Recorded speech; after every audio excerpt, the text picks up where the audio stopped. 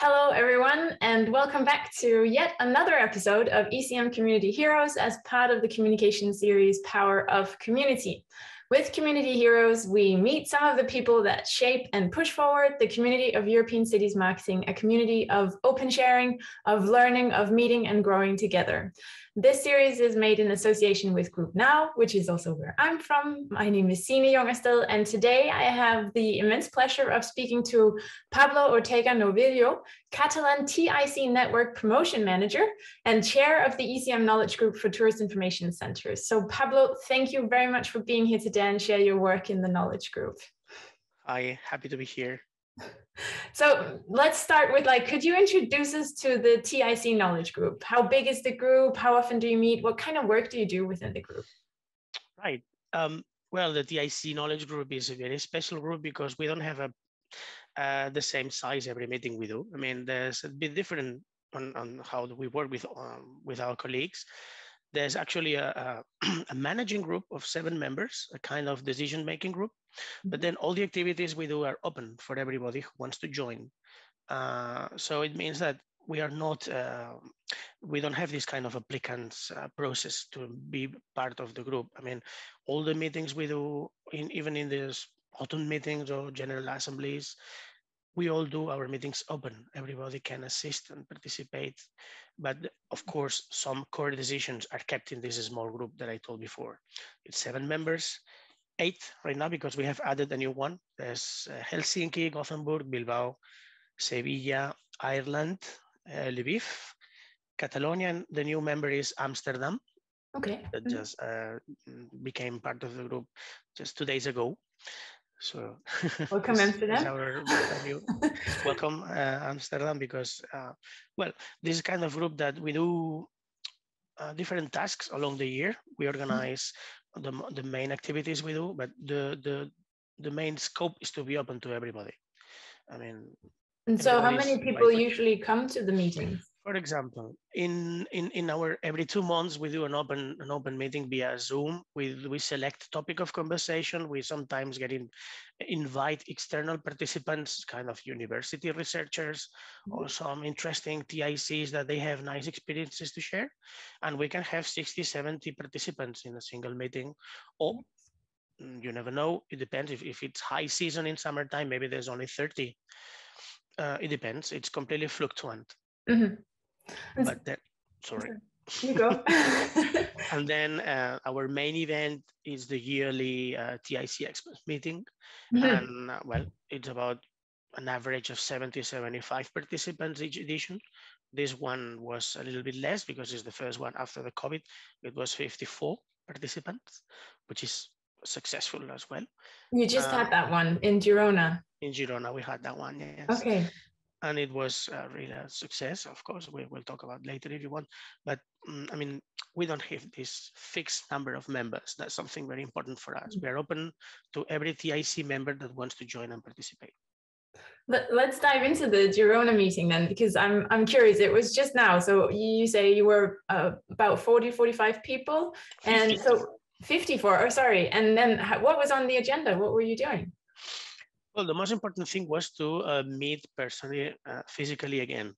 We were engaged in this strategic decision that meetings could be possible again if you follow all the sanitary regulations, and it was a safe destination to go.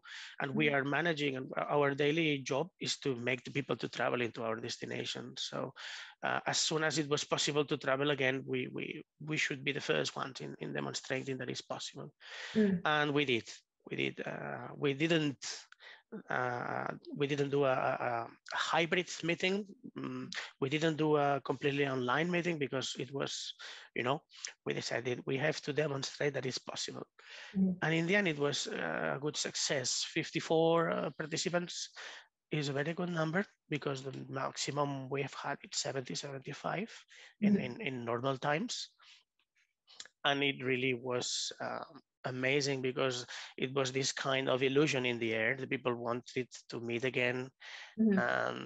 Digital meetings, they provide a lot of benefits, but there's this extra sensorial part, this emotional part of the meetings that is not through through a camera Mm. or in the laptop screen.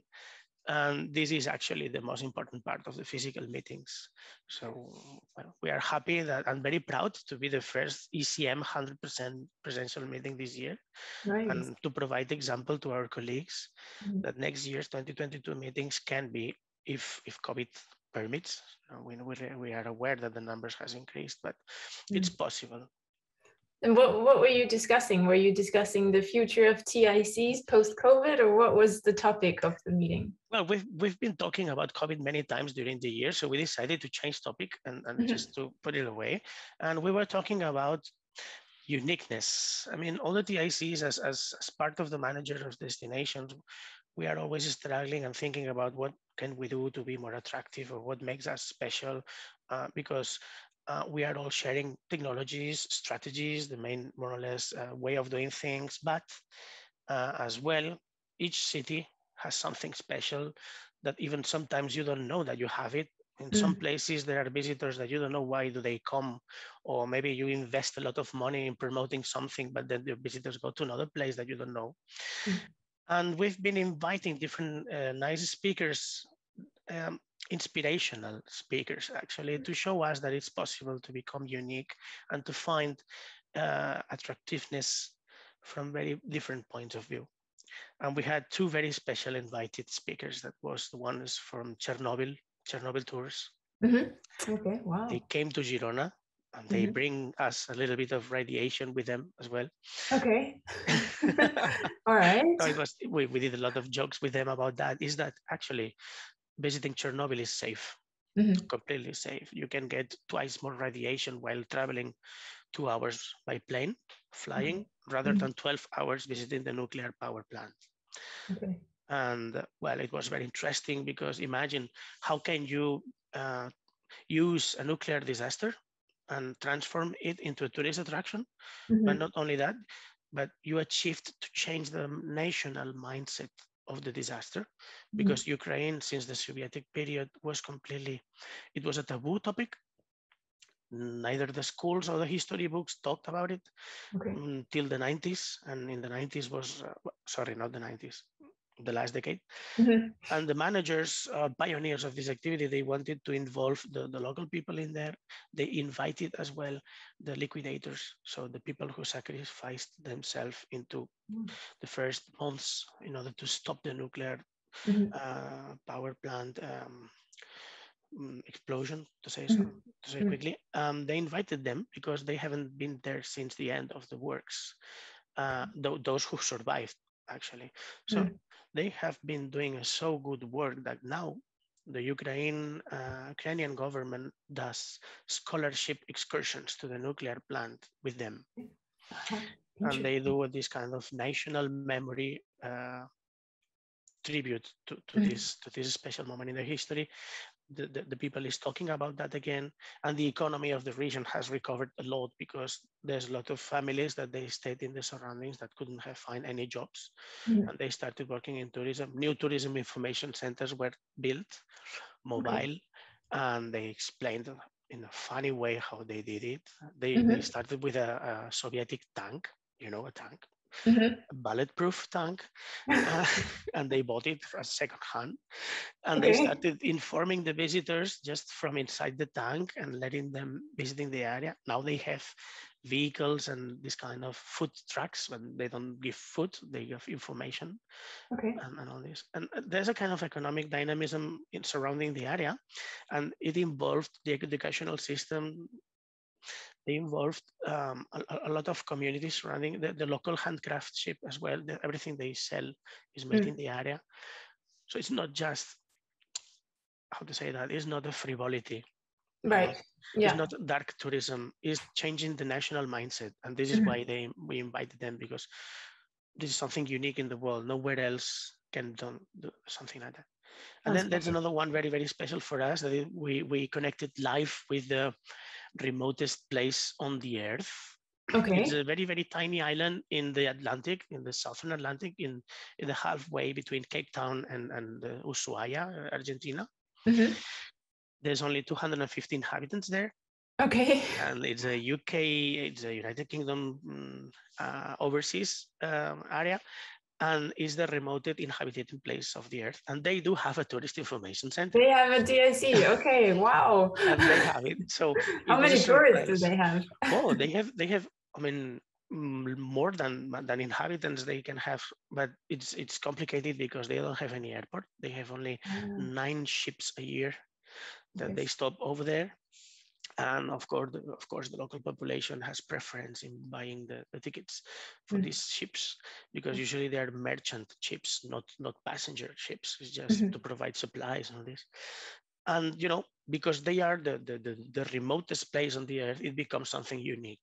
And with that it could be a really an obstacle to reach that place, they have transformed it into an attraction itself.